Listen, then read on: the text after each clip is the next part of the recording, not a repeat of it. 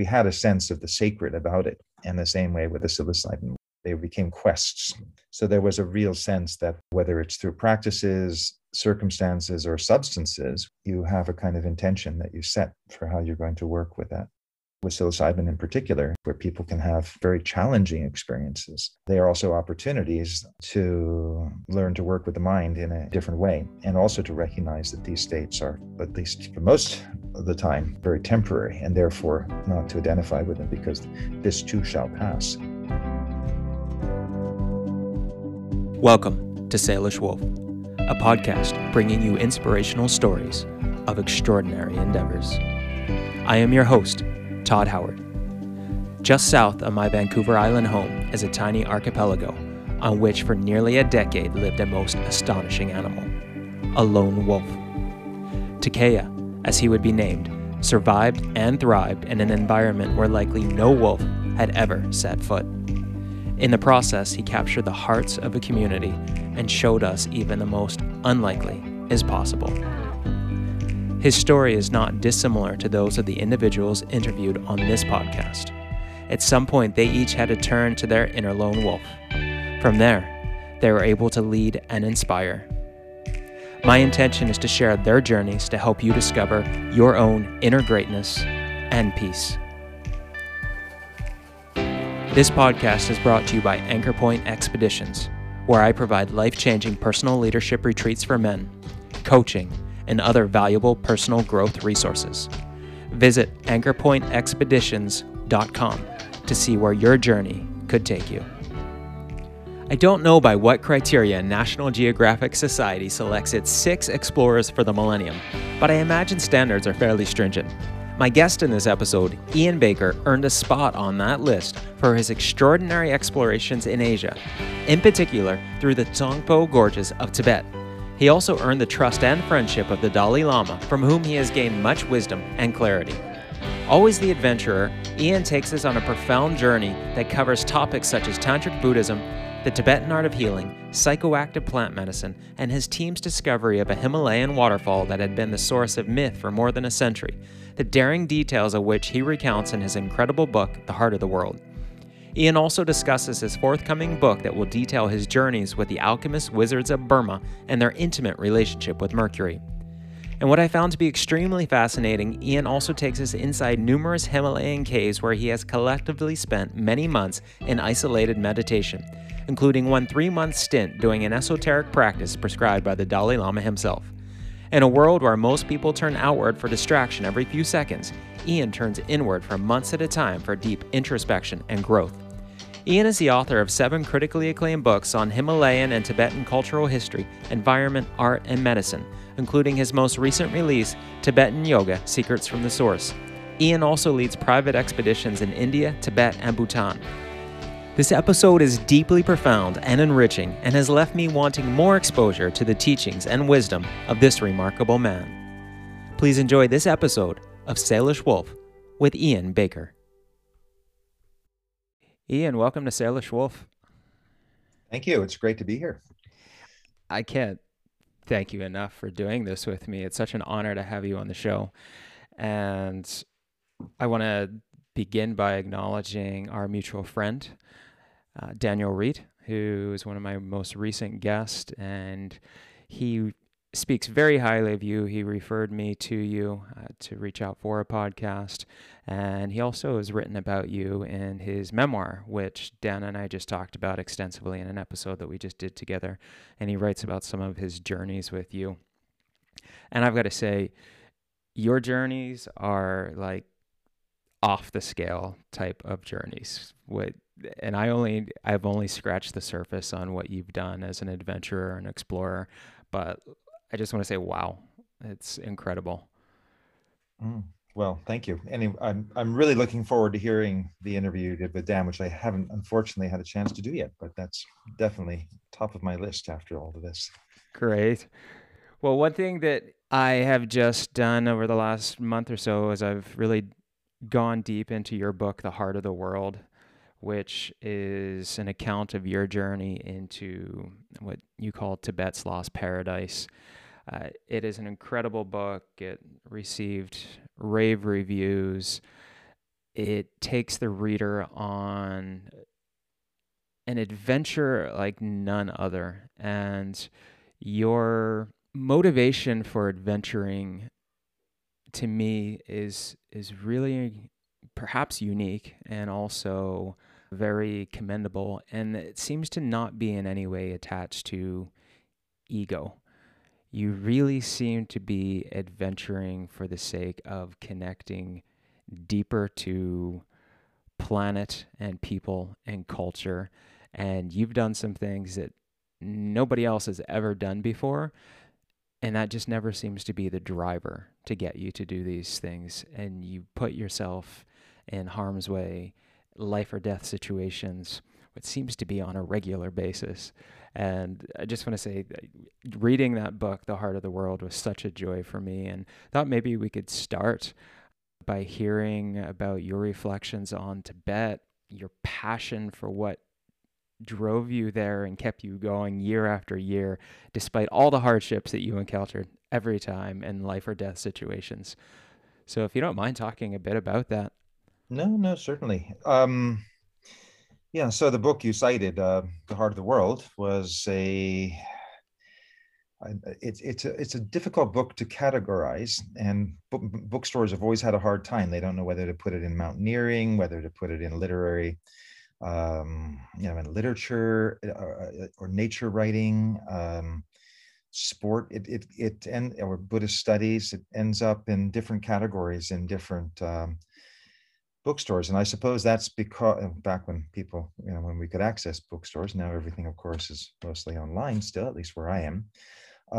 But the point is that it was a very interdisciplinary book in the sense that it covered a whole range of my activities over several decades. And those focused on when I went at the age of 19 for the first time to Nepal. That was in the 1977. And I went actually on a college semester abroad program where we had to choose a particular subject that we were going to study intensively. And Nepal at that time was, very much, it was very remote. It wasn't what happened in the 80s and 90s where it became a real, very popular destination for people to visit. It was not even that easy to get to.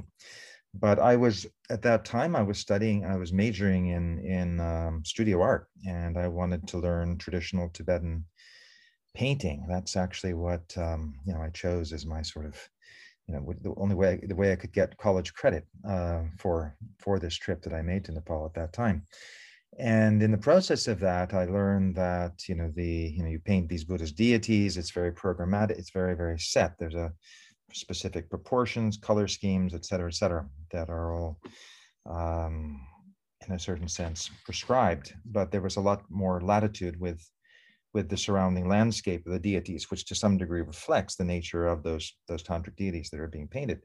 So in that process, and I was studying with a painter, Kapa Kalden, way up in the mountains, not far from in the Everest region of Khumbu, and I was asking all about the symbolism of the landscape, of the waterfalls, the mountains, and there seemed to be kind of a circuitry from the melting glaciers that you could see in some of his paintings, into turning into waterfalls, turning into pools of water, mists and clouds. And so he was sort of happy that I was asking about all that, because it did indicate on one level kind of the cycle of nature, let's just say in terms of a precipitory cycle on one level. But then, as he then referred to, he said, yes, but this is just, he said, that's just the outer nature. On an inner nature, that's actually very symbolic of certain kinds of tantric yogic practices in which you're working with the central channel, and the waterfall representing the descent of nectar, meaning essentially whatever we might think that to be. Could even be endogenous DMT or melatonin from the pineal gland, all kinds of things which we can understand it to be today, but which were literally understood in the Tibetan tradition as being dutse, which means literally this descent of nectar, which resulted from certain kinds of internal practices, particularly tumo, or the inner fire.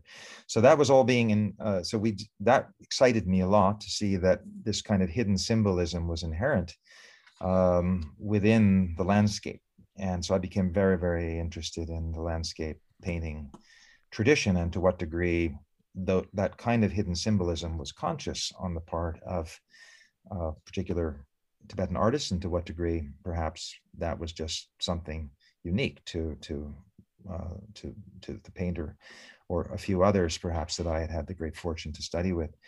But in the process of that, there were some of these landscapes that looked very paradisical. And I said, and I had been studying Tibetan history and literature. And I said, well, do these refer to kind of these Buddhist Pure Lands, these Shinkam, as they're called in Tibetan, kind of a paradisical land? And he said, well, which I understood to be kind of like places like Shambhala. They're kind of meditative states that are depicted in geographical form. He said, well, yes, but these places also exist, on a physical level as well, geographically. And so because we were way up in the high Himalayas, and he pointed out over a ridge, for example, of Amadablam, which was directly south from his home. And he said, yeah, and for example, there's a hidden land, this place called a Beyu, a hidden land over, behind that mountain. But, it's very, very difficult, to get to. People try to go, they never come back. But, whether they don't come back because they find paradise or because they die trying. Anyway, all of that was, as a 19-year-old who had come to Nepal with a background in mountaineering and rock climbing, which was my passion, was extremely exciting. So the very fact that these were difficult places to get to with an uncertain outcome made it extremely appealing. So it was also on that college semester in 1977 that I also met a teacher who became my teacher right up until just a few years ago, when he passed away at the age of 103. And Chatra Rinpoche, and who had spent lots of time in solitary retreat high in the Himalayas in Tibet. And I asked him about these hidden lands, and if there were Buddhist texts that he could refer me to that would describe them and how to get to some of them. And then he just looked at me and he said, "Can you spend a month alone?" And I said, "Well, yes, I could, if that was, if there was a good reason for it." And he goes, "Well, when you have a month free, come back, and then I will send you to one of these hidden lands, these Beyu, and then you will stay there, and then you will know what they are. You won't have to ask me. You'll know for yourself." So that was kind of my challenge at that, critical age, to which I did, of course. I was extremely excited. I was at that time, in this sort of juggling of multiple worlds. I was doing a course in comparative literature at Oxford University in England. So, but when I finished that, I came back and I was in Nepal and presented myself, and he was very happy, and I reminded him of what he challenged me to. And so that began this long apprenticeship over many years, where he would send me to different caves and hidden lands, and the experiences that arose in those contexts became the basis for a kind of apprenticeship and teachings that he gave me, and practices that I therefore did. But all of it was in this context of a kind of wilderness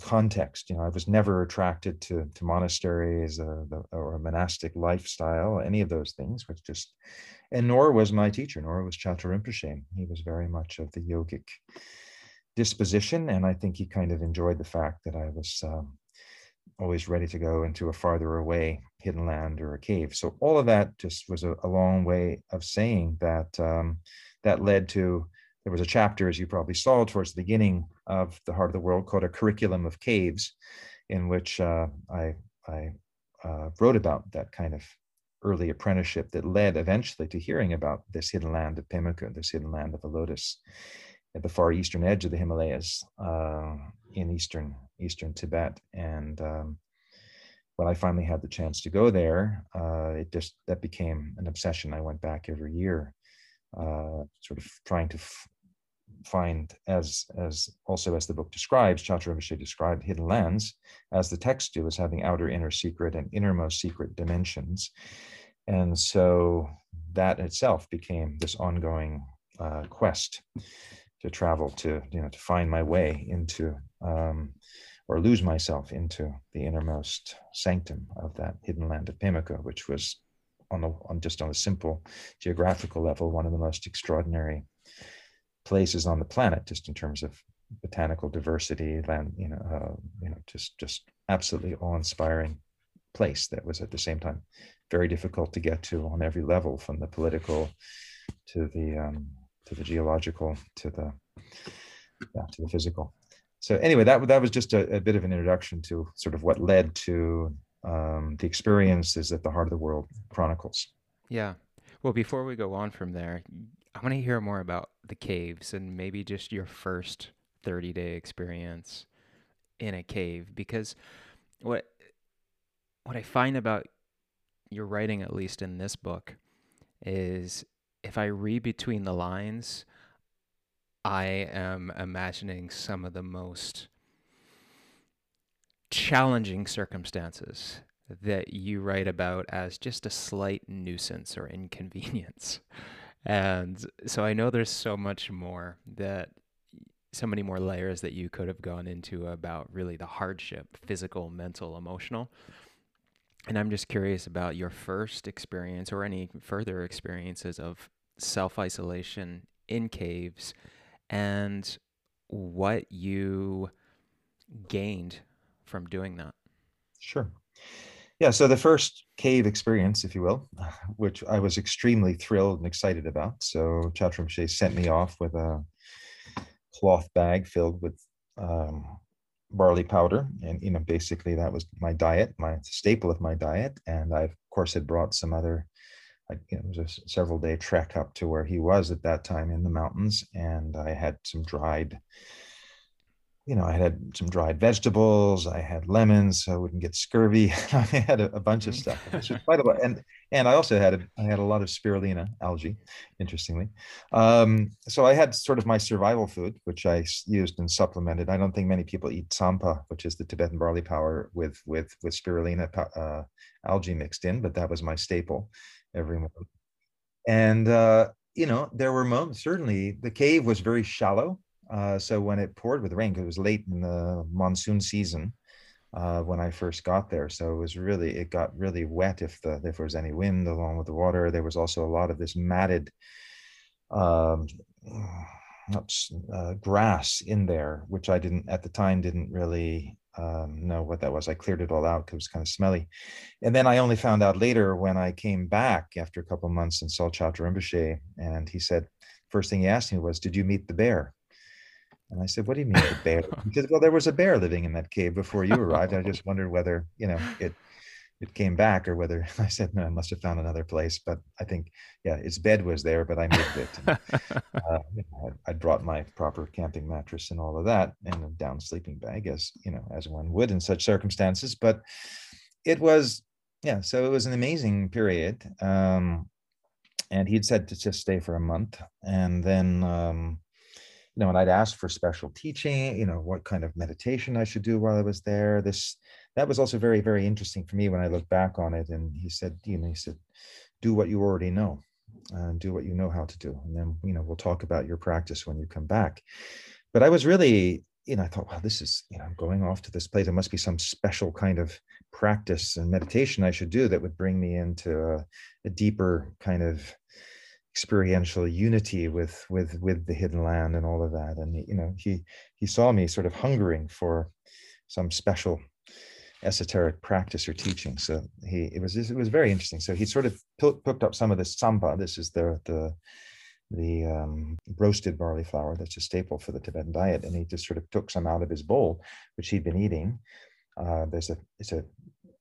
Tibetans call it pak, where you take the tsampa and it's mixed with butter and hot water or tea, and you kind of make it into balls that you eat. But he actually fashioned it into this kind of elongated object that he then stuck on this small, we were sitting on the floor, but there was a small little folding table between us, and he put it there and he looked at me, and then he picked up and he got another piece of this tsampa and he put until there were three together. So I figured this was probably going to be a practice that I should do as what would be called torma in the Tibetan tradition, as offerings to the local protector spirits or something like that he was suggesting that I could do while I was there. But not at all. It was basically a trick in the best sense. It was like he said, that's the way to put your three rocks when you make your when you boil your water for your tea.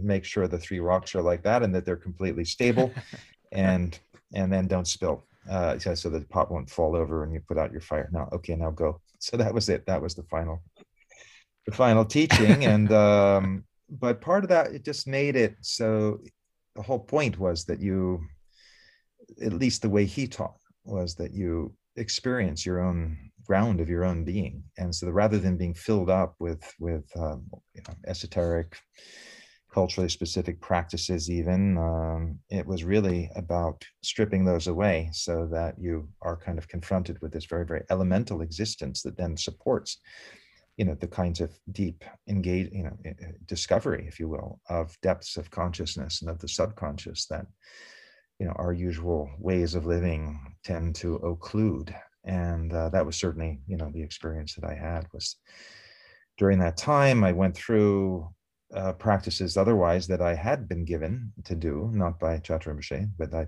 thought this is the place I was going to do them. And so I just went through that whole process. And so there were, as you sort of indicated, there are moments of total frustration because one of the conditions of going up, he says, don't take any books, don't take anything to write on.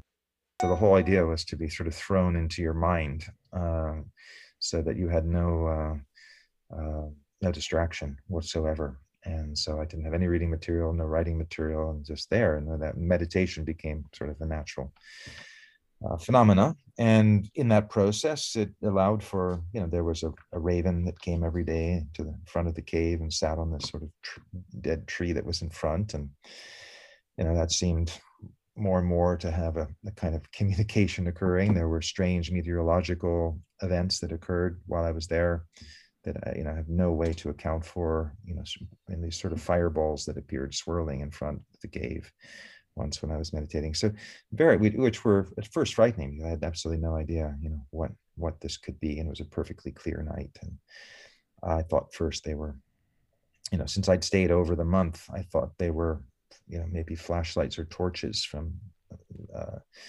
monks or something that Chatur Rinpoche might have sent out to get me or to check on me. Because what happened is that when the month was up, I was having sort of such experiences that I didn't want to go down, So I had, the only thing I had left was some lemons and spirulina.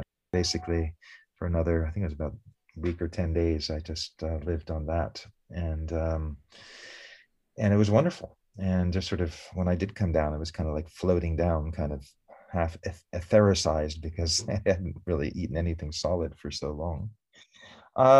But the overall experience was just, was wonderful. So, there was never, I know a lot, people go, hardship, but I felt like Robinson Crusoe sometimes more than I did as a budding yogi, just in the sense that it was about trying to sort of, make a solid base camp and with the available resources.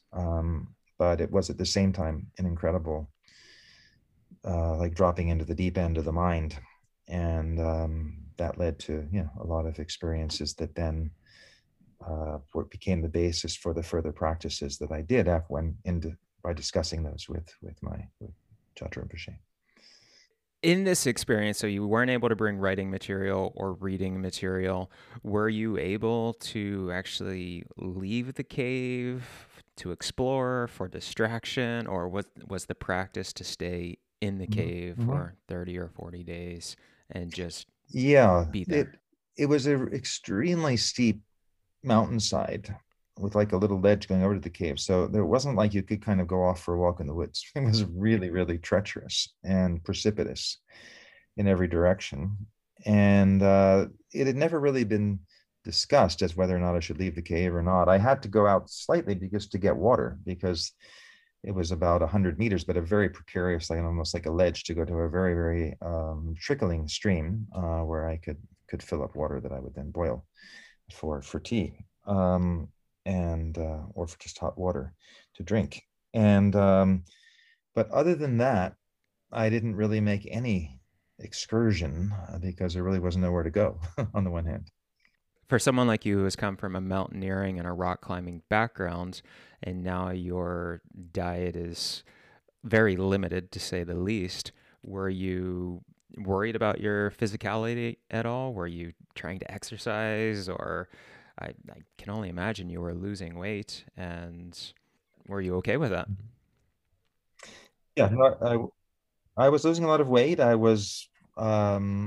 didn't worry about, I mean, it was enough physical activity. Just I had, I did have to cut firewood for for keeping the fire going and getting the wood from, I'm sorry, getting the water from the stream. Just kind of everyday activity. Uh, there was physical activity in that, but I also understand. I felt that for a month, I was in very, very good shape in those days. Of course, walking up in that, I was in my 20s, and so I wasn't concerned about specifically having a physical uh, exercise or regime. I mean, I have on other retreats and other times. Then I've been much more engaged with physical practices and yeah, but on that particular retreat, I just decided to throw myself into that particular regimen and just to see what would happen. Yeah. I imagine for a lot of people, it would be challenging to be in isolation for that long. For you as a young man, did anything come up in any of your isolated cave experiences? Any shadows that you had to work through, or any traumas? I'm just curious about that experience for you. Yeah. So for that first cave retreat, there was nothing traumatic at all, actually. It was just really elation. It was just so exciting, what sort of was emerging and the sense of going, a deeper sense of reality and perception, et cetera, et cetera. But so the second cave retreat that Chatra sent me to, which is in another hidden land called Kimalung, also up on the Tibetan border, more remote, more wild, and stayed at that cave retreat also was to be a month, but that was, it was a different set of practices that I was doing at that point.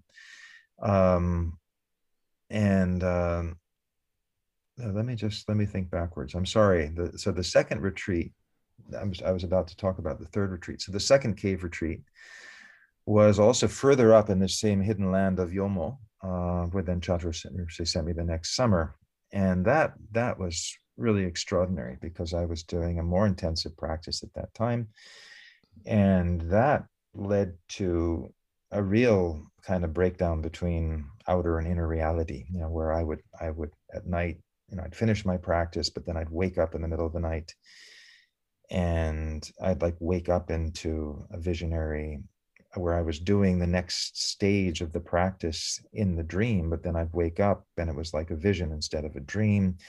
When I would go down to the stream to get the water, I would hear voices, these female voices calling me. It was, sort of dakinis and ankle bells. I mean, really strange. And I'd keep stopping and turning around. This sense of, am I going mad, or is it in fact, this is exactly what happens in the hidden land, where you're in a multiverse that is, in a sense, expressing itself through our own consciousness when we are receptive to that, or very directly tuning into that, which is the whole purpose of being there. So that on that second retreat was extraordinary, where it really was almost like, what would have considered under ordinary circumstances a kind of madness, hearing voices, visions, and again, very, yeah, some strange physical reactions, but nothing. I can't say it, not nothing unpleasant, but certainly on one level disconcerting, because you kind of felt like everything was unraveling. But of course, that's the point. So in that way, that none of that worried me. And the practice also that I was doing kind of accommodated that, because it had a kind of psychodrama component to it. So one could learn to be able to distinguish these kinds of experiential states, which are called in Tibetan nyam, or they're meditative states that arise, and the rigpa, or this kind of, you could say, base consciousness, awareness that in a way is the space in which all experiences, phenomenological experiences arise. So at any moment, one could, with familiarization with that state of consciousness, just tune into that and in a way disengage from any kind of identification with adventitious mental or sensory states. So that was always there, and that, in a certain sense, was the takeaway from an experience like that. Is no matter how bad things get, how frightening, how terrifying, how anger-inducing, it's our we have choice in terms of how we react, or let's say react is even the wrong word, but how we respond to those kinds of circumstances are, in a way, they ultimately become totally options. In other words, we don't have to succumb to fear. We don't have to succumb to anger. We don't have to succumb to desire. We can appreciate all of those kinds of emotions that arise and just look at them and look at what are the extenuating circumstances under which those emotions arise. But we don't have to engage with them per se. And that was certainly, I'd say for me, the very strong takeaway from the second cave retreat, which was like, no, it's like things that would cause fear, you can laugh, and anger the same way. It just almost becomes, not amusing is the wrong word, but in a literal sense of that word, etymologically, to amuse has the same root as muse, which is as a source of inspiration, as we have with the muses. So to be amused is actually to be inspired by an event or a circumstance, and therefore not to be ultimately under its sway, not to be controlled by it. Oh, there's so much to be gleaned just from that alone. Yeah. That's great. Had you experienced prior to this any of, I think, the later endeavors you would have with psychoactive plants? Yeah, I would say, the relationship, let's say, with psychoactive plants is also, of course, very good training for these same kind of experiences. I mean, that, so certainly, I went to college in the 1970s. So as any good American student would, you're exposed to these things. And they became, a very important part of one's extracurricular educational program. And one learned tremendous amounts from, particularly I found, from psilocybin, and all of these things were amazing opportunities to learn about the mind, to learn about how to engage with the mind. I was also that time in my life where I was doing intensive amount of rock climbing, which is about purposely putting yourself into very dangerous, life-threatening situations intentionally, and learning to control the mind under such dangerous circumstances. So in so doing, one learns to control and work with the mind. And that also would apply to experiences where one would be doing peyote, as we did, but in traditional contexts, well, semi-traditional, let's say, with the sweat lodge, and with someone who had lived with Lakota Sioux Indians. That was my introduction to peyote in college. So all of these were extremely, so there wasn't just recreation. We did fast, we did several days of fasting sometimes before the first peyote trip, although that isn't even traditionally what Native Americans would do. It was just, we had a sense of the sacred about it. And the same way with the psilocybin, we had kind of, they became quests. And so there was a real sense that when one has, whether it's through practices, circumstances, or substances, which are essentially those three different, let's say, situations in which such experiences arise, you have a kind of intention that you set for how you're going to work with that. So with psilocybin in particular, where people can have, bad experiences, not bad, but just say very challenging experiences. They are also opportunities to learn to work with the mind in a different way, and also to recognize that these states are, at least, for most of the time, they're very temporary, and therefore not to identify with them, because this too shall pass. And so I think that this is, because you mentioned in some of your previous podcasts working with people doing therapeutic work with psychoactive substances, and certainly, there are many, many dimensions in which it relates to spiritual practice. There's so much research now that's emerging about showing how the incredible, increased interconnectivity just in the wiring of the brain that occurs in psilocybin. And it also, a very recent report that's come out in which, in a way, it suppresses the part of the brain that we relate most, and I don't remember the specific part. It's just an article that I just bookmarked to read, but about kind of curtailing the ego. So it's an induction and an introduction to and an entrainment into a state of consciousness in which the ego is less present, because there's a state of interconnectivity. Therefore, not only internal wiring in the brain, but with nature, with other people, with other beings, with the non-human sentient beings. So there's this deep sense, I think, of just connectivity that is one of the gifts of the plant medicines, and that's certainly something that arises through different meditative practices, which I think, to some degree, historically may. And that's a very controversial view, but there's certainly many who have put forward the view that a lot of the yogic practices and meditative practices are simply are substitutes for the kinds of states that Soma, for example, in the Rig Veda said, now we have drunk Soma, we're participating in the realm of the gods. And then when Soma, when that ritual was not available, when these substances were not available, certainly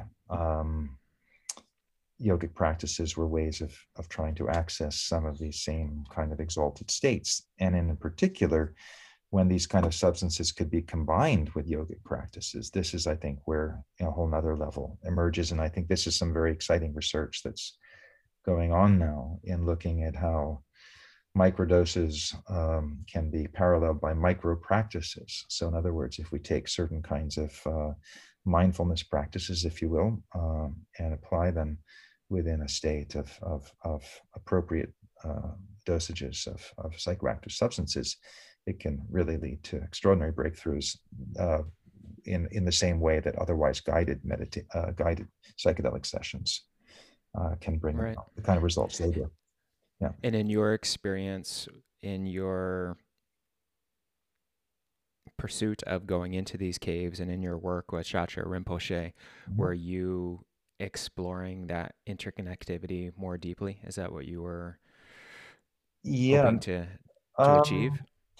Well, the interconnectivity, certainly. I mean, I think, whatever one's trying to achieve on the Buddhist path, I mean, if Buddha, the word that the Buddha used for himself when he was asked who he was, because his persona as a prince had sort of dissolved in the process of his own so-called enlightenment experience, and he returned to his own essence. There was no longer any kind of personal identity associated, and he was just a Buddha, a state of wakefulness, or awakened.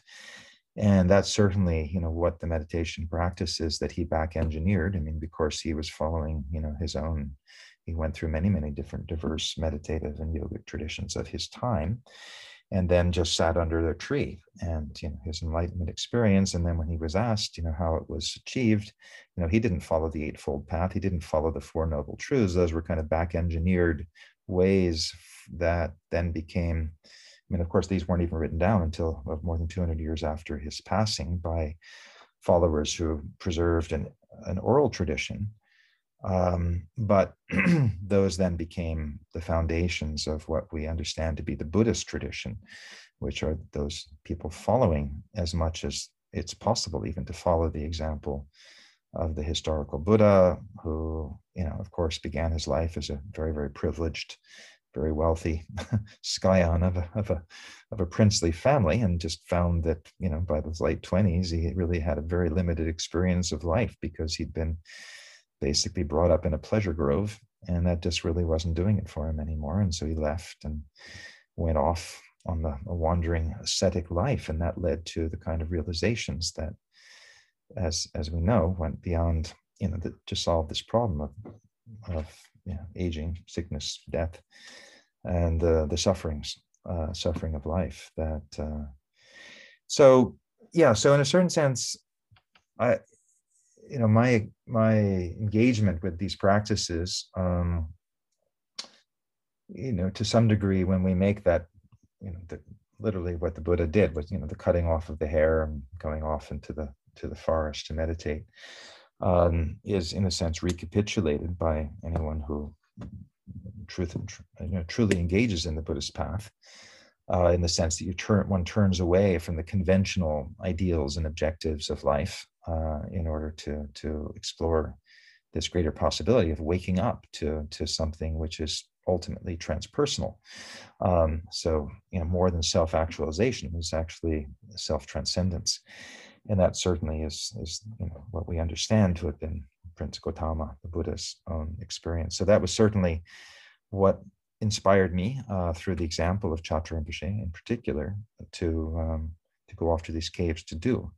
And that interconnectivity is more of a model, I think, that we has only emerged in the last few years, really, as a result of the long-term studies at Johns Hopkins University and Medical University and elsewhere to see, what are substances like psilocybin and ergot and whatever versions of that might be.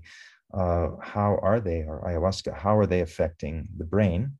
And to some degree, that's a partial mapping, corollary to what's happening subjectively, which of course is an expansion of consciousness. And then we can see a kind of neurological, neural analog of that in what happens to the brain in those states. But there's a lot more happening, obviously, in the heart. There's a lot happening in the endocrine system. There's a lot happening in the cardiovascular system.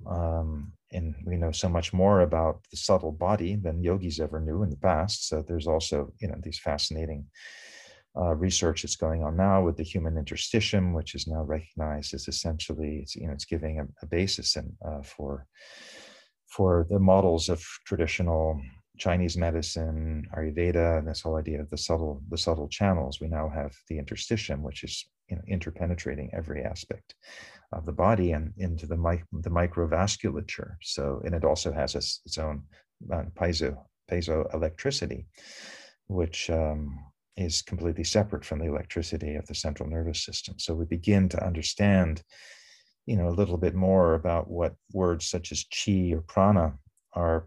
What are the anatomical, physiological analogs, if you will, of those experiential states that have been described as primordial, as chi or prana. So I think it's very exciting that we know that in a certain sense, medical science is catching up with some of these intuitions of the yogic sciences. And psilocybin can be very, and other substances like that can, as we know, very used very originally in spiritual context, ayahuasca, obviously, in ritual context.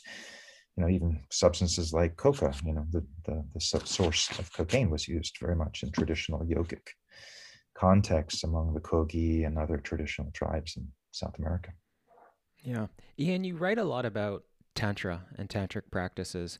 And I think that as a concept is very commonly maybe misunderstood in Western cultures. Yep. I'm wondering if you could elaborate a bit on what Tantra and Tantric Buddhism are. And is Tantric Buddhism the same as Tantra? No, not exactly. Well. So Tantra is a Sanskrit word that means literally a treatise. And so there are tantras, which are treatises in Indic tradition that have nothing even necessarily to do with either Hindu or Buddhist doctrine. So they can just be a treatise on something.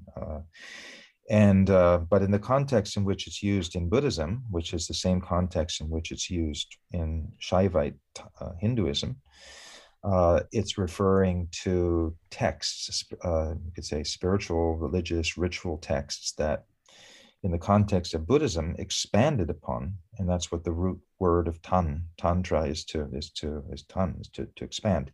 The same word is used etymologically in Indian language to refer to the warp and woof of a loom. So it's this idea of the warp and the woof. It's this tantra.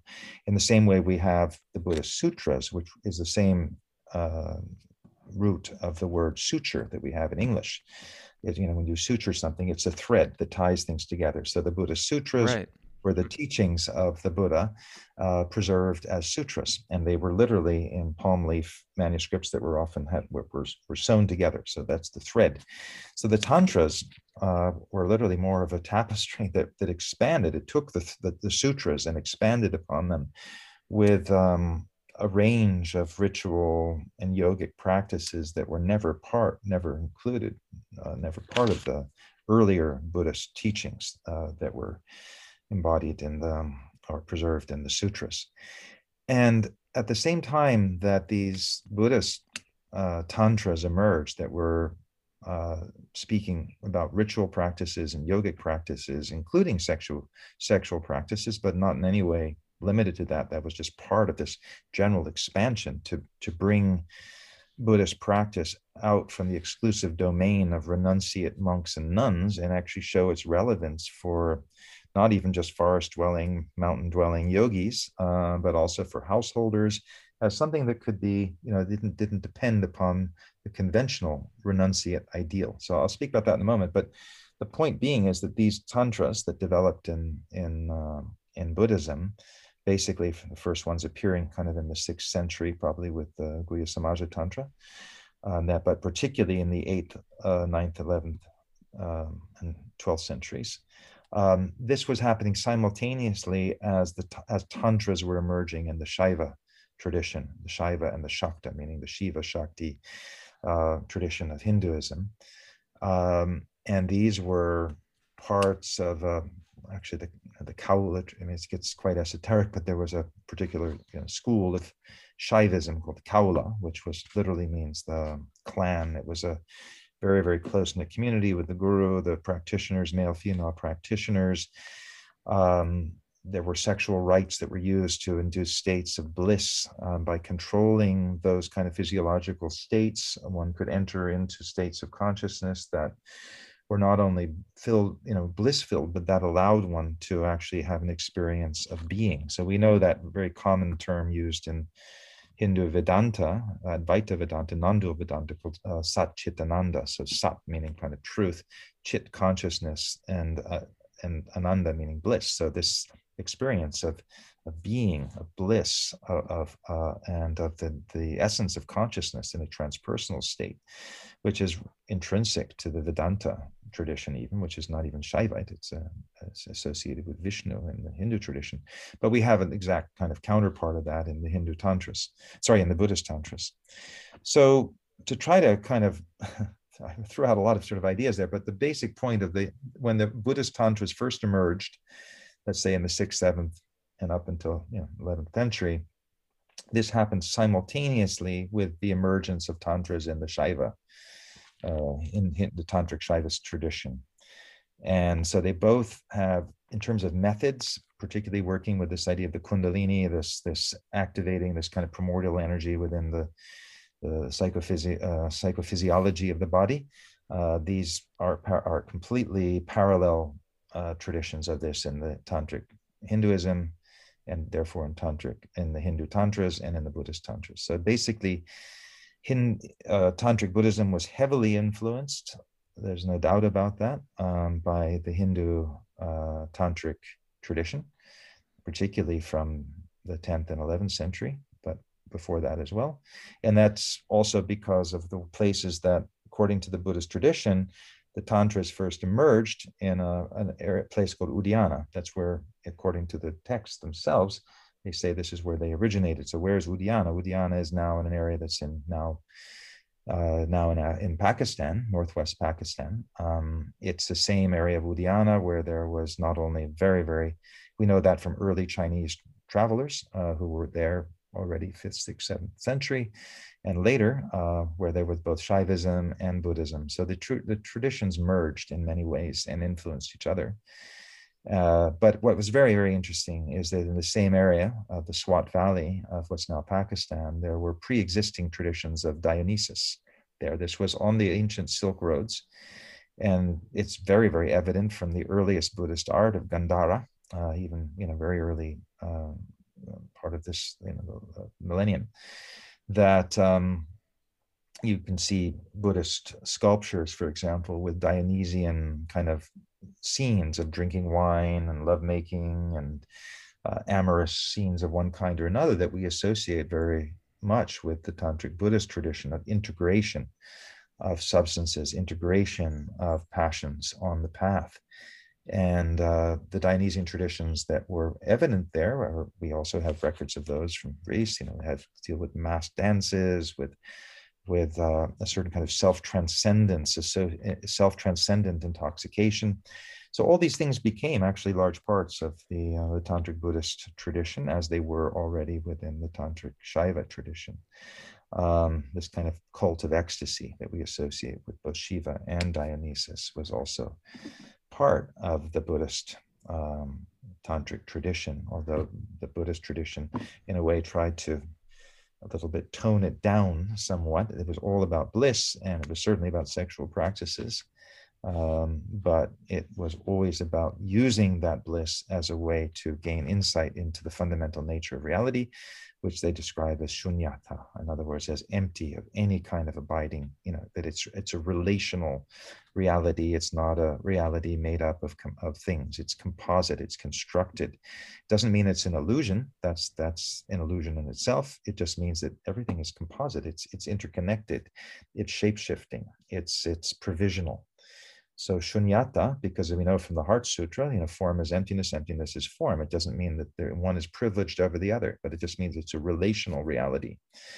So this idea of emptiness as being some kind of great sort of nihilistic abyss and void is also very, very misunderstood, because it's really just about this incredible sense of everything it's the infinite potential. With David Bohm, of course, the quantum physicist that was very influential even in the Dalai Lama's thinking, speaks about. And I think that's what the Tantras also are speaking about, is this infinite potential that our human embodiment offers us to explore. And therefore, why would we can explore that without confining ourselves to the 220 plus vows that a Buddhist monk or nun has to take in order to follow the monastic path. So in Tantra, these are treatises. The sutras, as you said, are kind of threads that weave. Do they have, either of these have anything to do with mantras, or is it just a similar sounding term? Well, there's yantra, mantra, tantra. So these were three very similar Okay. sounding words that are often referred to, especially in Hindu Tantra. So as you know, yantras are symbolic. They're based, you could say, the basis of mandalas, in the sense that they're a kind of diagram that can be used to bring one into a meditative state of concentrated meditative state. In the same way that mantra literally comes from the word. So yantra is most directly translated as a device, but it really does refer mostly to a diagram, but it can be three-dimensional. Whereas mantra, comes from manas, meaning mind. So a mantra is to protect the mind, is to kind of protect the mind from discursive thought by a repeated syllable or string of syllables. So a mantra, whether it's the conventional Buddhist, Om Mani Padme Hum, or the infinite ones, or even the single syllable mantras, that we use more in the Hindu tradition, kling, hing, hing, just as a way of, in a certain sense, of short-circuiting discursive thought, and to protect the mind from straying into you could say, discursive mentality. So they're all related, because the tantras, which are the treatises, which they often include, they always include mantras as the means by which to progress on the path. And they also have depictions of yantras, which are the ways of concentrating the mind through vision, whereas mantras concentrate the mind through sound. And then the tantras are the kind of explanatory texts that do it through intellect.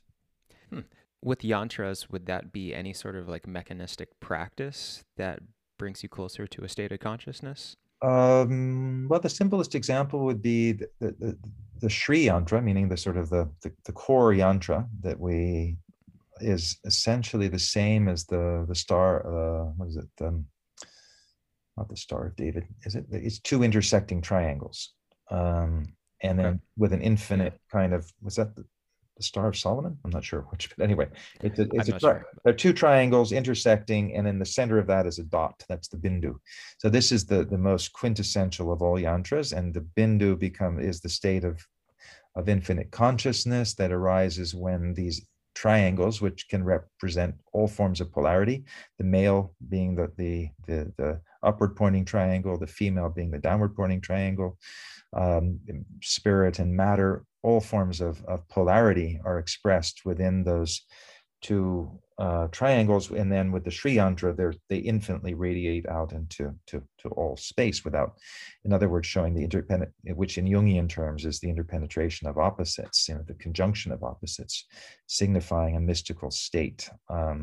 So we can look at those being right and left brain, which of course, as we see, have increased interconnectivity under states, as we were talking about before, under certain influence of certain practices and substances, can bring about that interconnectivity. So yantra is just simply a way to focus the mind, and to, in certain sense, inspire the mind towards that infinite point, if you will, of reference.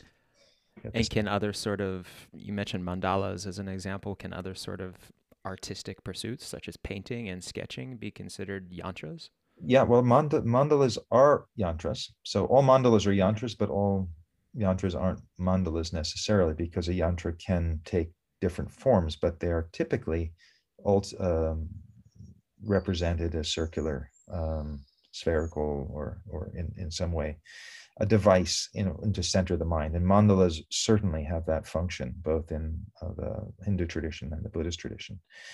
And we also know increasingly from even in neuroscience now, that actually just contemplating and not passively, in other words, observing and gazing at a mandala has a kind of effect on the visual cortex, and therefore the neural functions associated with the neural content. It brings about a state of harmony. It brings about a state of coherence.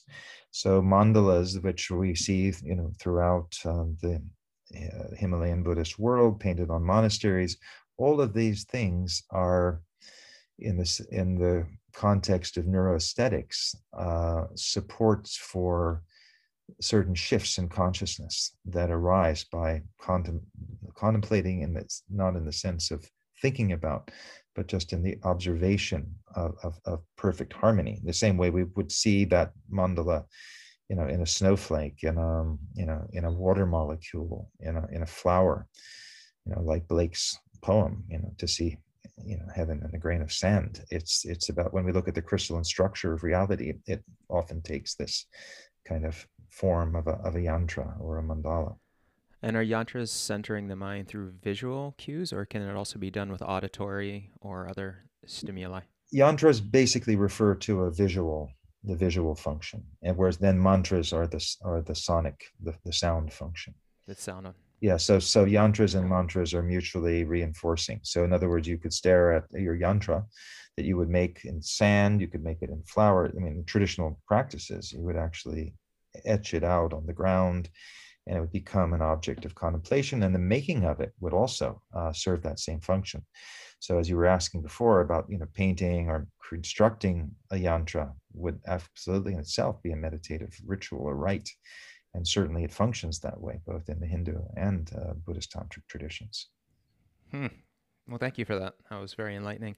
You write a lot about esoteric healing and spiritual practices.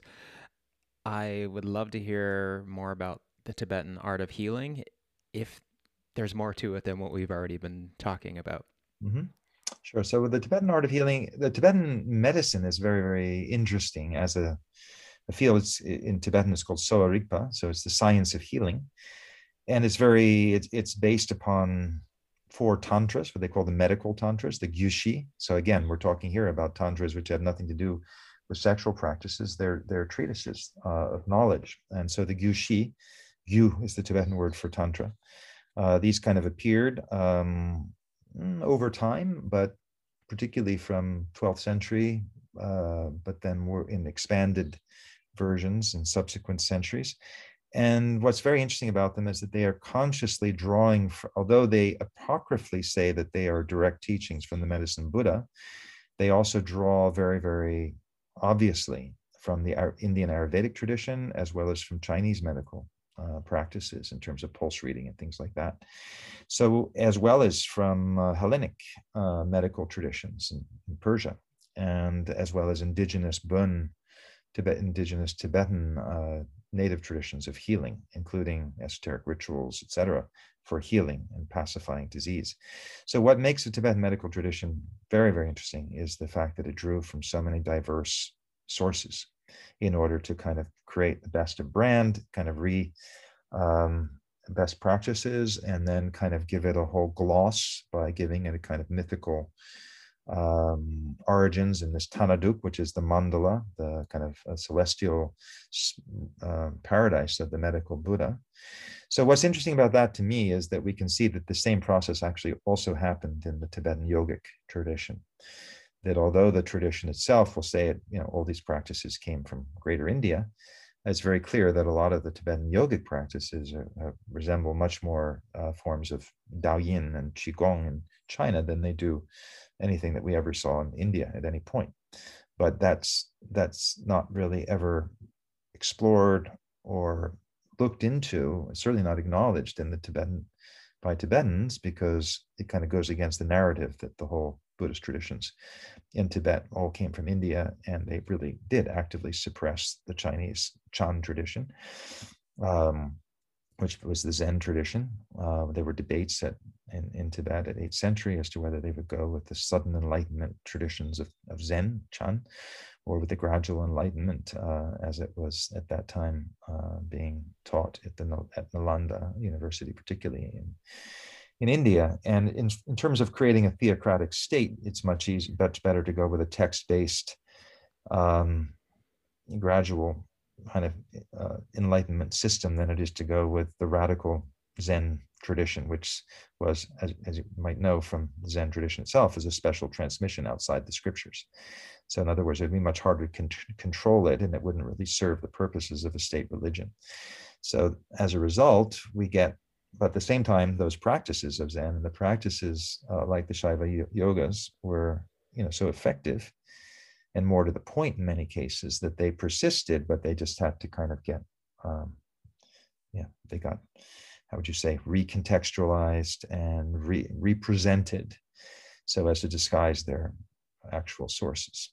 That's, I think, fairly clear just from the evidence and from the texts themselves. But to go back to what really makes the Tibetan medical tradition so interesting is that they call it itself Chudmen, which means literally Chud meaning religion and medicine. So it's a religious medical tradition that's based entirely on Buddhism and Tantric Buddhism, since it appeared during that period. But it also is very dedicated to an understanding of the subtle energy body through a very sophisticated system of pulse diagnosis that, as I mentioned, lends itself both to, we see parallels of both in Ayurveda as well as in Chinese medicine. And it uses everything from herbal and animal substances, the same way that Chinese Ayurvedic medicine does, as well as ritual procedures in order to bring about an effect, particularly when it comes to trying to mitigate what they call karmic illnesses, in other words, that are not, let's say, susceptible to being effectively treated with herbs and otherwise external therapies, which they also have traditions of cupping and acupuncture and things like that, moxibustion, for example. So it really seems like at the geographic crossroads between India and China that as a culture, Tibetan medicine has really amalgamated some of the aspects of both of those, which between Ayurvedic and Chinese healing systems are two of the oldest and most profound and most complete medical systems on the planet. So that bodes very well, I think, for Tibetan medicine, which has been able to integrate concepts of both and potentially other areas as well. If there have been any influences in Tibetan medicine from things such as Russian shamanism that you're aware of? Not aware of anything from Russian shamanism, but certainly from indigenous Tibetan Bön shamanism. There's certainly practices that are used to combat, particularly, let's say, to use a contemporary example, pandemics, for example. So when there was less of a medical understanding of viruses and germ theory, let's say, But at the same time, people were dying and contagion in the same way it wasn't during the period of the Black Plague in Europe. This was a time when you had to call in the sorcerers. You couldn't do that in medieval Europe because that was the time also of burning gifted women in the name of calling them witches. Inquisitions of one kind or another was a period of absolutely Christian fanaticism. And therefore, anybody with you could say exceptional powers would be seen, would be burned at the cross, burned at the stake, rather. I'm sorry, burned at the stake, burned at the cross might be the interesting way of looking at it. But no, so in Tibet, you had still a very an active tradition of oracles and sorcery, white sorcery and dark sorcery. It was so these things were just brought in as what were called taplam, or skillful means in order to deal with adverse circumstances. Mm-hmm. Now, you also have an interest in, I'm just going to use a subtitle I saw on your website, The Alchemist Wizards of Burma. Yes, that was what is that?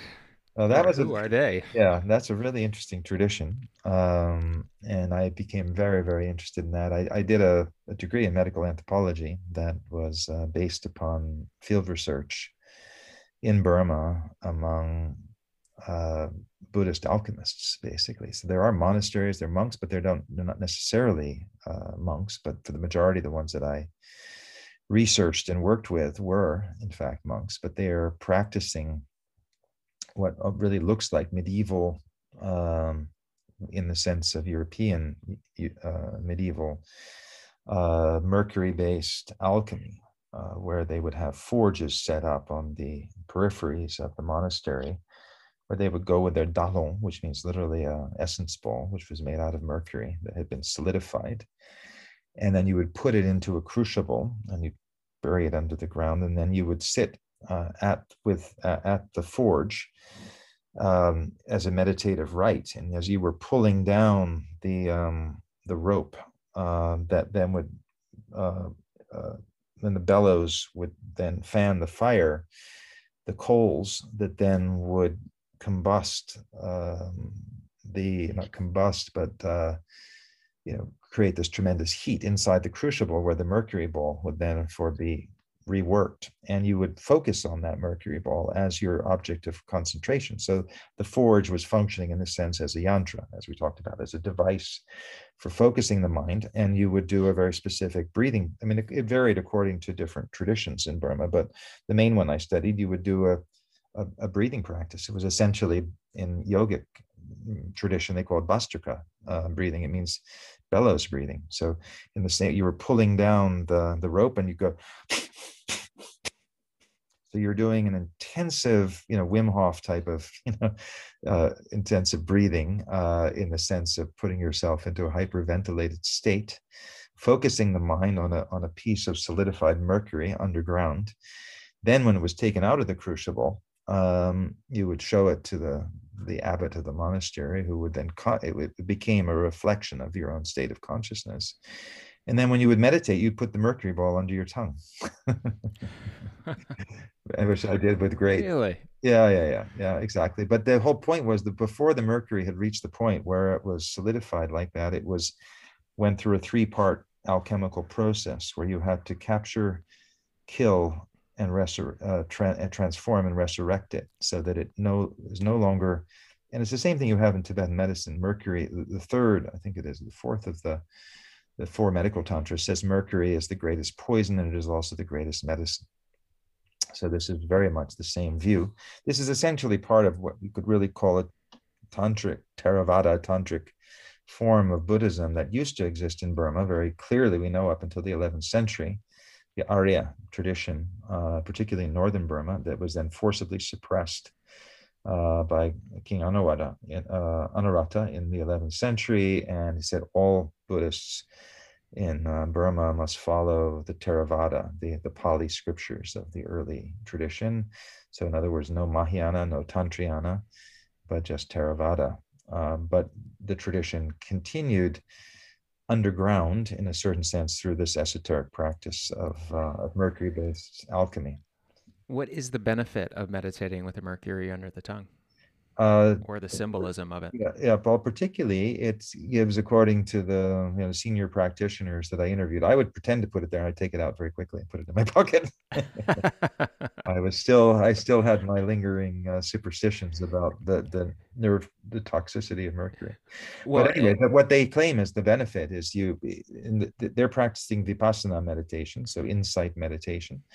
That kind of goes beyond the samatha, what we think of as mindfulness meditation today in a kind of secular Western context. And vipassana is this open presence consciousness, ultimately, that they believed would allow them to go into altered states, including teleporting, literally, with the mind to a place called Mahanyai, which was the great forest. And the great forest was the place of these immortal alchemists.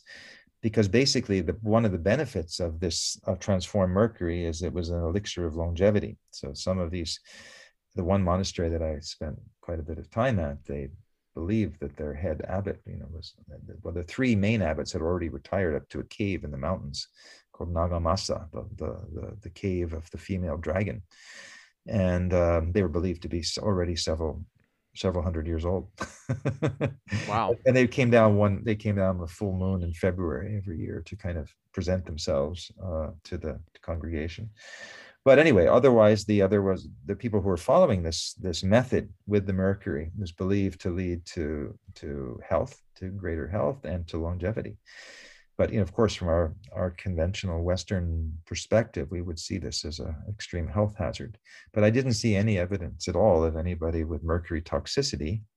And certainly there were different ways in which the mercury substances were consumed. Sometimes it was under the tongue, just as a ball. Sometimes it was mixed with honey, and you would take small doses, microdoses of it on a regular basis. And it was meant to lead to these kind of where meditation became more natural. You were almost like, and this was very true of probably the greatest of these alchemists.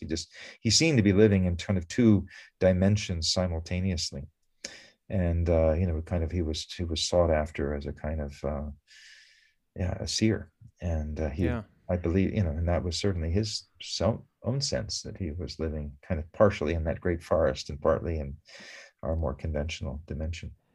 Yeah, mercury is so interesting, and it has such a deep history in various indigenous medicines, as you spoke of, and it is this great poison, but it's also this great medicine. It's endemic in Ayurvedic medicine, at least in the past. Has your perspective on it at all changed now through your exposure to it with these cultures? Is it something that you do see the longevity type of benefits in it and other health benefits?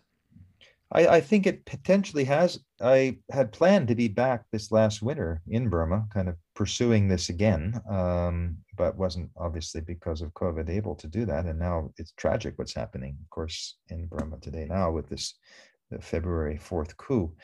We don't know when all of that will end. But my experience with the mercury is that, let's just say, it's a suspension of belief or disbelief.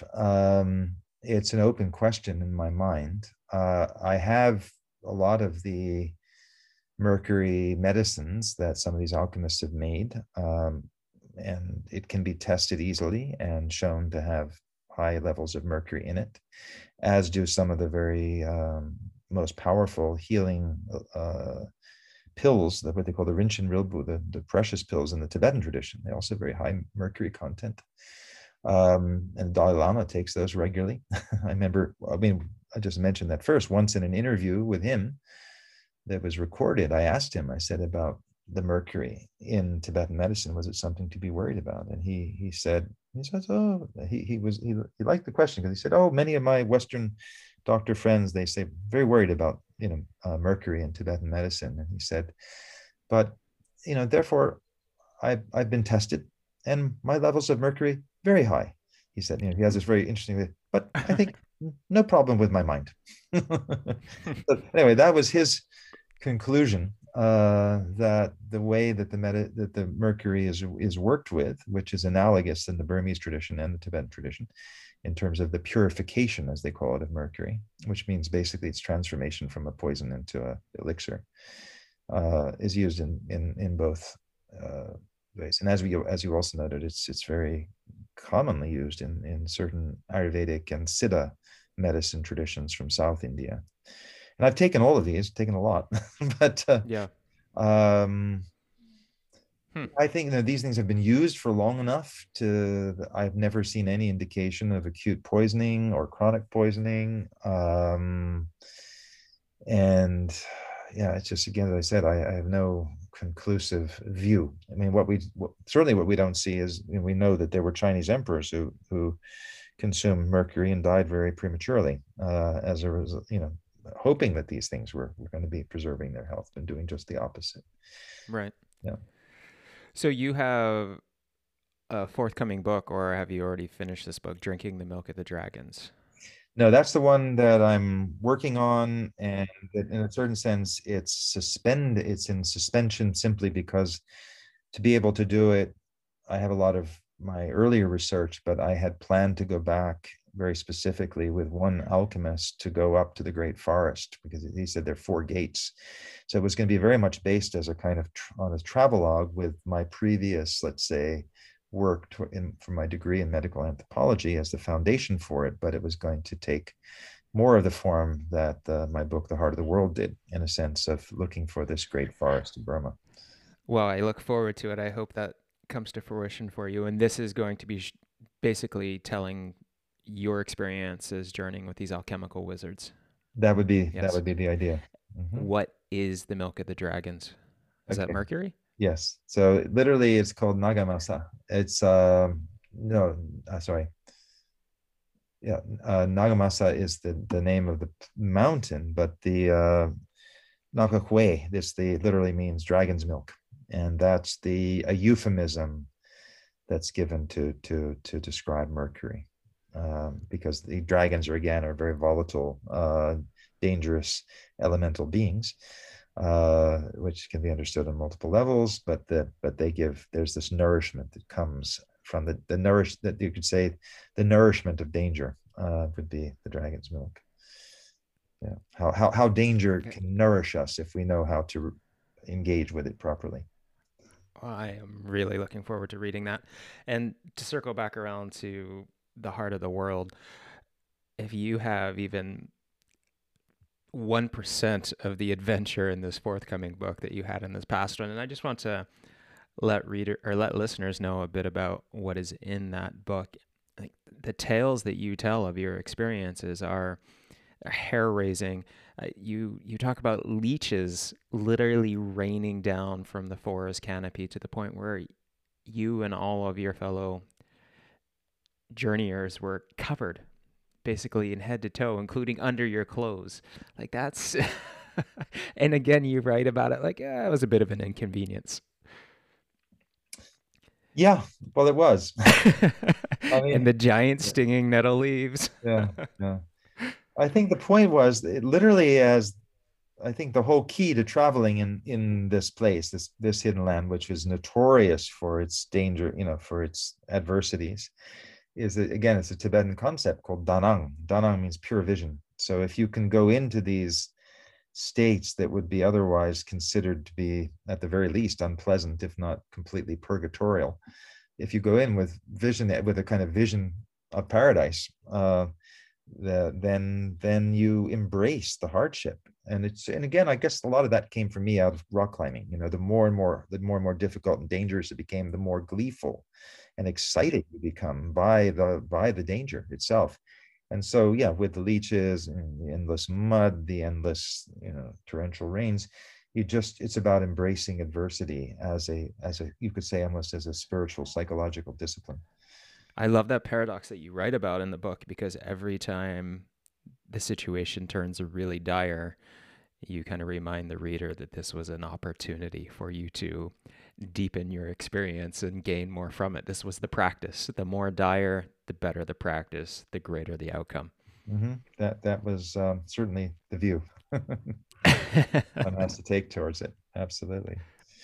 Tell me about your relationship with the Dalai Lama.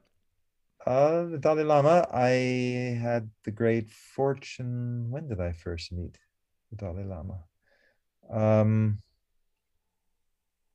Can't That remember was what back in year. the early 90s, wasn't it? Yeah, it was. If not, no, it was the 80s for sure. It was 1980s. And I was running for many years an American college semester abroad program in Nepal, where students transferred in from various colleges or universities across the states.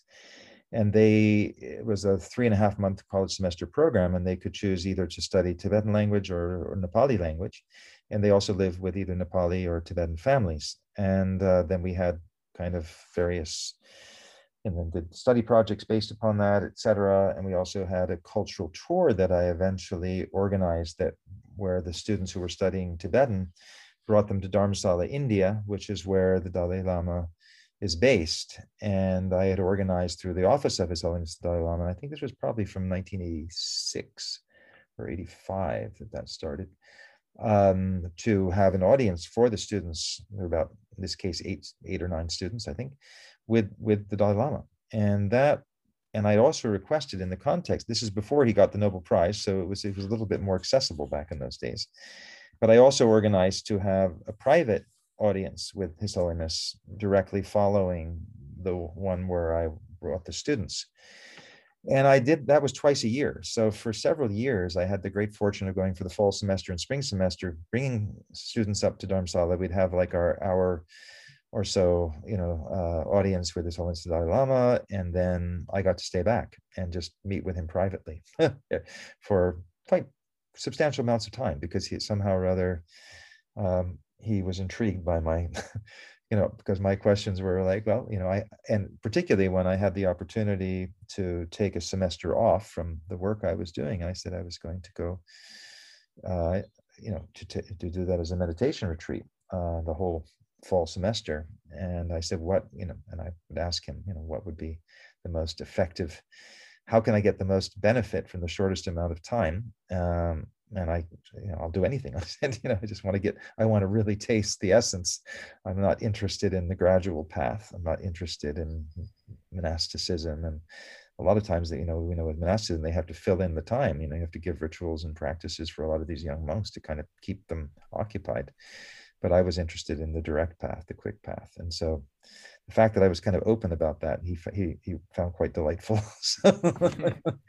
And so and as a result, it was an extraordinary situation. So, where, and then I'd go back the next time and he asked about practices. So we had this, and then when I started writing books, then he very kindly, wrote the forewords and introductions to a number of my books, one on Tibetan medicine, the one on the heart of the world, as well as the one on tantric wall paintings in the Lukang Temple in Tibet. So that was the relationship. And it was really wonderful because it allowed me to gain insights into the innermost heart of the tradition that are not commonly, let's say, presented when the tradition is presented in its kind of an outer public way, let's say. So it was really, a great opportunity to have had that kind of close contact. What is one of the most impactful experiences you have had with him? Well, the most impactful, as I said, they were all precious in their varying ways, but I would suppose that it was that time when I told him, and that was after several preceding meetings in the past, that I was going to take a 3-month meditation retreat, and that I had the opportunity to do that, in a cave and high up in the mountains, and what would be the most effective. What should I practice? Since I told you my own teacher, Prater Rinpoche, had said, do what you already know. So for this was for the second cave retreat. And then this is when he told me of a practice and gave me a letter to take back to his teacher, Dingo Khyentse Rinpoche in Nepal, to give me the transmission of that practice that I should do. And that caused a real stir, because I had never heard of the practice. It was a very, very esoteric, very advanced practice. Normally, you would have had to do all kinds of other practices first. But as they said, because the Dalai Lama had, in a certain sense, directed them to, they had to do it. So it put me in awe of his ability to see my nature, I would say, because this was I won't talk about the practice, that it wouldn't really be appropriate, but it's the point was that this is not one that he would ever talk about. You would never see him talking about it in a public discourse in any way. And yet it's fit me. It was just exactly what I wanted and what I needed. Let's just say it could only be practiced in an extremely remote wilderness place. And he just said, the only condition here is make sure that nobody sees you, or they'll think you're crazy. That's all I'll say about it. But that just suited me perfectly. And it was so powerful and so effective that, Can you? and I'm sorry, you weren't going to I say. was just curious about the benefit of that practice for you. I would say it was the most beneficial practice I ever did within the Tibetan Buddhist world view. And it, it's written about now. It used to be very, very highly secretive, the traditions about this, but it's called Korde Rushin. It means literally, so I will mention it because even in my most recent book, Tibetan Yoga Principles and Practices, which was published, that came out 2 years ago now, I write about it there. It's really one of the first books that does describe what is considered to be traditionally the preliminary practices for what's called Dzogchen, the great perfection, which is ultimately a practice that doesn't require anything more than just this recognition of the non-dual nature of reality. And yet the Korde Rushin practices, which are effectively a form of psychodrama, in which you act out different imaginal states in order to distinguish between the egoic persona and the essence of a mind in its self-transcendent state, are considered to be, if you're not sufficiently prepared, or if you don't have right guidance, you can kind of go crazy.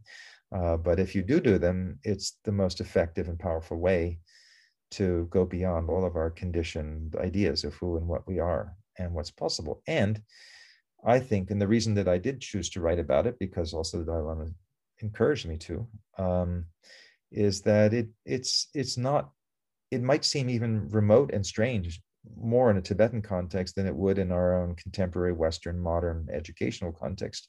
We do theater classes, in high school and college, where we act out and we improvise different identities, and it's that psychodrama, which we know to have therapeutic benefits as well. It's also something we use in theater, something that actually comes out of a Dionysian tradition as a form of self-transcendence. So this is what I found fascinating about it, is it just because of the states that arose and using, when I'd done that in college earlier too. And so I saw the continuity, and I also saw how powerful it was as a way of just leaping out of your own and any kind of mental state. And you could just you could state change, in just through these very, very micro practices. Ultimately, you just take what you've learned through it and just apply it in any chance where you want to state change. And then, you're just unlimited that way. You have fully piqued my curiosity. So you're acting out psychodramas on your own in this case, because you took it away for 3 months. You said earlier that done under proper guidance, it's kind of safe, but you were all alone, weren't you? I was alone, but I guess he must have determined that I was psychologically mature enough to handle it. And there were outer inner secret levels of this so-called Korde Rushin practice. So for that first retreat, I just did the outer and the inner, and then I had to do a second retreat in another cave the next year to do the so-called secret and innermost secret practices of that same state, where you're acting out different realities, and you, in a sense, go out of yourself. It's an ecstatic state, in the literal sense of what the word ecstatic means, to step outside the self. Yeah. And it's, I think, very, very powerful, very relevant. I mean, of course, it takes, it's not those were back in the days when it was sort of easy enough to rearrange one's life to do such things as taking 3 months and disappearing. It was before internet, it was before iPhones, it was before email. It sort of seems hard to imagine doing such things now. I'm imagining you yelling at cave walls. Is that kind of accurate? Well, you start out working with the 6 realms, which are depicted in the Tibetan Wheel of Life. Let's say, for example, these are traditional Buddhist teaching about the different states in which we might find ourselves reborn into. If we are under the sway of ignorance, greed, and aggression, we might find ourselves in a hell realm. We might find ourselves in an animal realm, or a jealous God realm, or back in the human realm, or in the God realm, because of good karmic that we've, or the jealous gods who are always trying to, get into the God realm, but are just perpetually driven by their greed and anxiety that they're not going to get there. And all of these different realms have their own psychological attributes. But the point is that, if you look at it that way, rather than these as actually being different dimensions into which we're literally reborn, if we understand them as psychological states through which we can cycle in the course of a single day or a few hours, we can be in hell, we can be in heaven, very easily, depending on, secondary circumstances. So these practices are about showing how those states that happen to us because of secondary circumstances can be actually conjured through our creative imagination, and we can snap out of them in a moment. Also through that recognition that these are just states that actually are impermanent. They change. And so by working with these states, we're no longer conditioned by external events, but we're actually liberated by our internal state of awareness. That sounds like an incredibly empowering tool to be able to reframe the victim state, to then take full accountability and be able to state change into something different, not to be affected by the external. That's exactly it. And it's, again, one can apply, once one's done these practices and it's just something it becomes a micro practice. You can apply in anything. Wow. It's like you can I can be, maybe get terrible news or something through email, whatever, you just go out into the forest, and rather, take a walk is always going to be rebalancing. But if you can do it by just sort of, entering into a volitional, it's shamanic practice as well, really. This idea of state changing, shamans are doing this all the time. They're becoming their spirit animal, and where you find strength, power, and resilience. You can be your eagle, you can be your red deer, you can be your bear, whatever it is that gives you a sense of identity outside your human persona. We find power and animation in nature this way. Oh, so very interesting. Dan Reed writes about you guys becoming connected through basically excursions that you lead. Are you still doing adventures and excursions that you're taking people on? Maybe not currently in this year, but in general, is it something? In general, yes, I certainly would have been, this year and last year had COVID not intervened. Yeah. The last few years, where I've mostly been, where Dan joined me, which was on this wonderful trip to Mount Kailash in Tibet. And I did try to lead, the last trip that I tried to lead actually was there was that 2019, I guess it was, in September.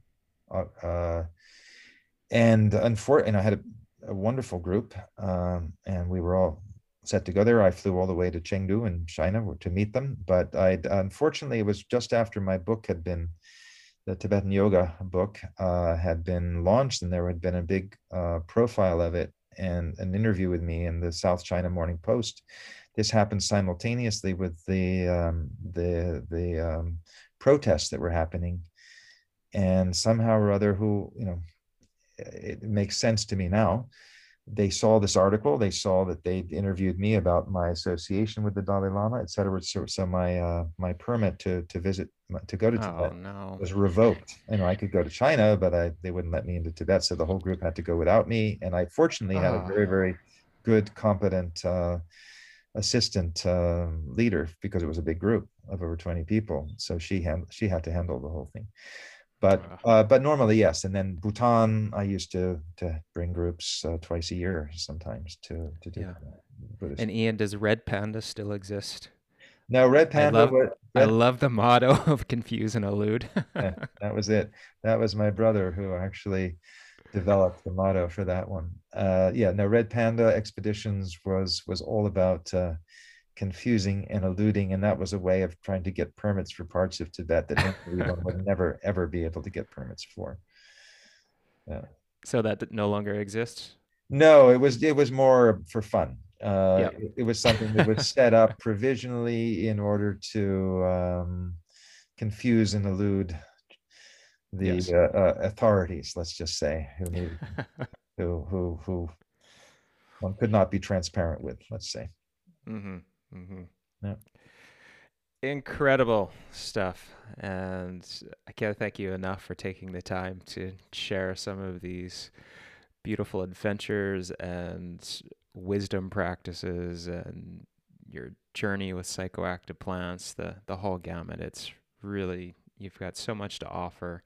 Where can people learn more about the work that you're doing and potentially connect with you? Well, my summer project, I've just finished some major other more sort of academic writings that I had to do. One of which actually is sort of it's on soma. I'll just mention this before I answer your question, just because I think this Yes. it's one of my next real major projects, along with the drinking the milk of dragons. But in research that I was doing in India, now when would it have been? It would have been in November, December 2019. I was visiting some of these tantric power places, these pitas as they're called, which were sacred both to the Hindu and Buddhist tantric traditions.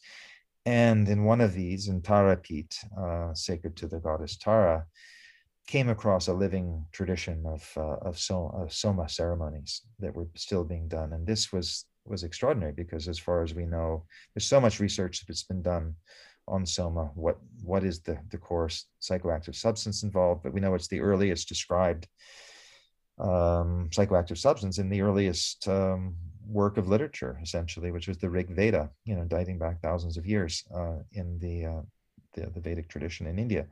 So that is extraordinary, and that's again where I would have been this year researching that. But I'm now writing an academic paper that'll be published in Massachusetts MIT Press on a global history of psychedelics. So looking at Really? a living soma cult in India, and then framing that, of course, within the long quest to understand, what soma is and what were the rituals connected with its use.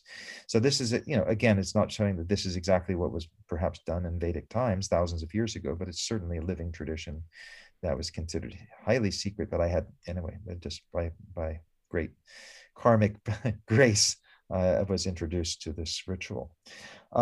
So other than that, and these are kind of things that I will publish, well, they will be published, but I will also post them.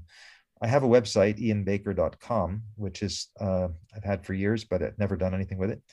It's in holding pattern, but it does exist. So if people were go to www.ianbaker.com, as a website, and an email, just ian@ianbaker.com. That's the easiest way to reach me.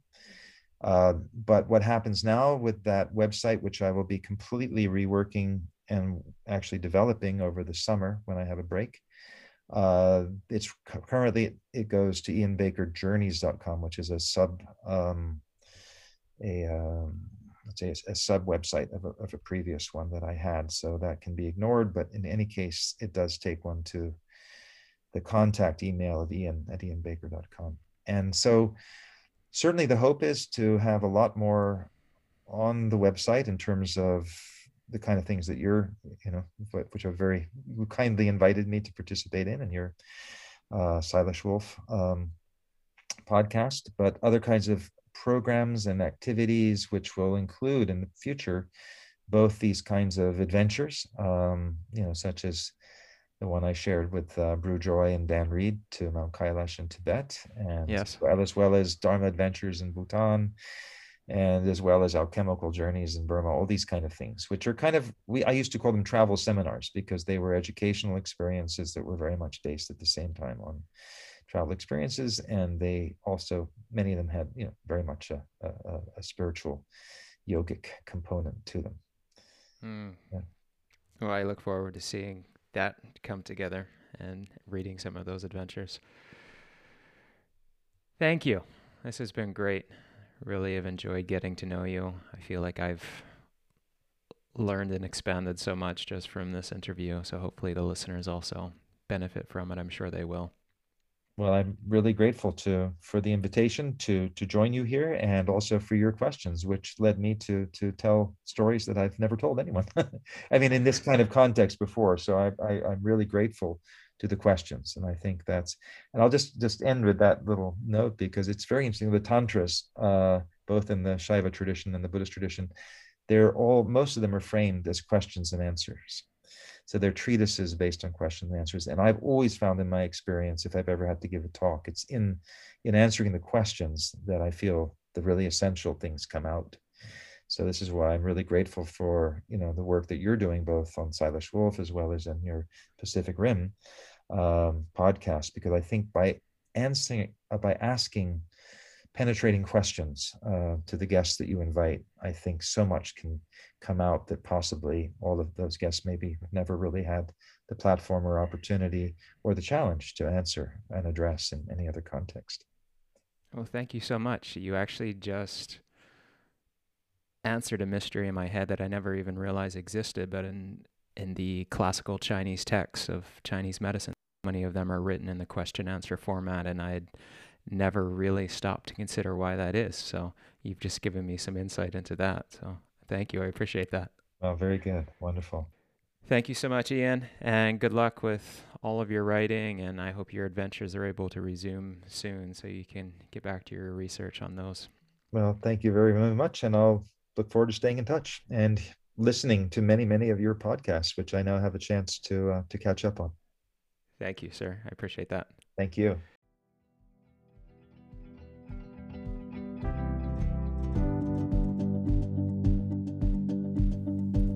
Thanks for listening to this episode of Salish Wolf with Ian Baker. To learn more about Ian and his explorations and writings, visit ianbaker.com.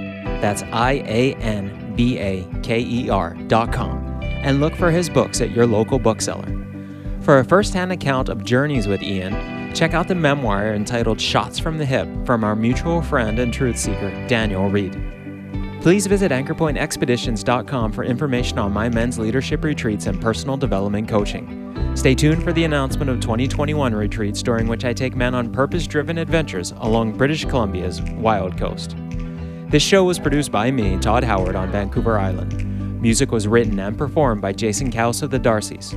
Special thanks to Pacific Rim College for their ongoing contributions to the show. For episodes on holistic health and sustainability, please tune in to my other podcast, Pacific Rim College Radio, at pacificrimcollege.com. If you enjoyed this podcast, please give it a 5-star rating on whatever podcast app you're using and share it with your friends and family. Stay tuned for my upcoming dotcast, Takea Chronicles, featuring the inspirational story of the lone wolf that mesmerized the city of Victoria by taking up residence on a tiny archipelago off the city's coastline. There, Takea thrived, showing us even the most unlikely is possible. You have been listening to Salish Wolf. I am Todd Howard, signing off.